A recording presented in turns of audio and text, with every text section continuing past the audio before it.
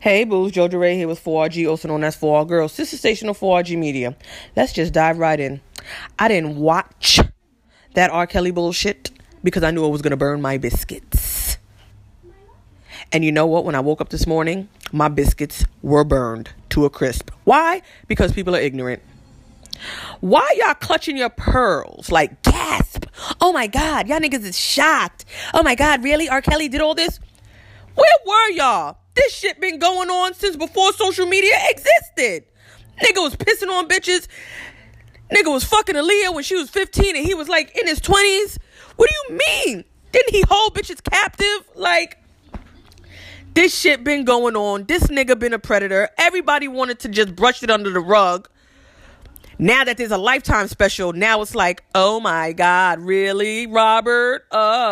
Shut the fuck up. Half my timeline is clutching their pearls like, oh my God, really? Oh my God. The other half is like, oh no, I'm still gonna listen to his music. Oh, these bitches is lying. Listen. Stop it. You a predator. I don't give a fuck if he didn't hold them bitches captive. I don't give a fuck if one of the bitches is lying.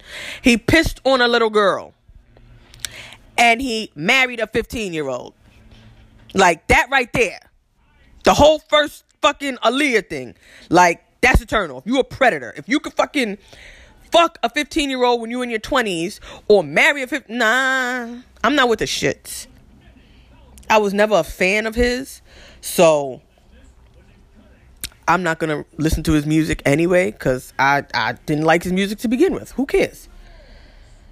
But these people are so ignorant.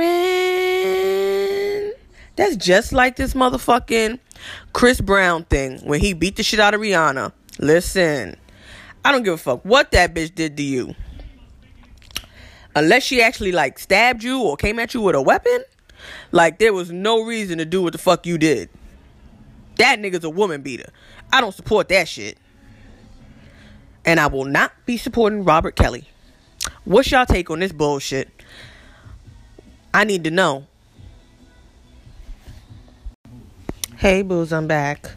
Continuing with this R. Kelly topic. So, do you feel that R. Kelly is solely responsible? Or do you feel the other people around him are also responsible since they knew and let these things continue? I feel everybody's responsible. You knew what this man was doing. You didn't try to stop him. Like, okay, money is power.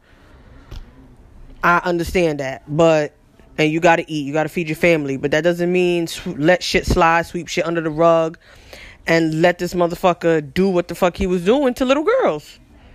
I'm not with it. Like, you have no morals. You have no character. You have no conscience. Like, what the fuck is up with you? Everybody's responsible. Not just R. Kelly. What y'all feel?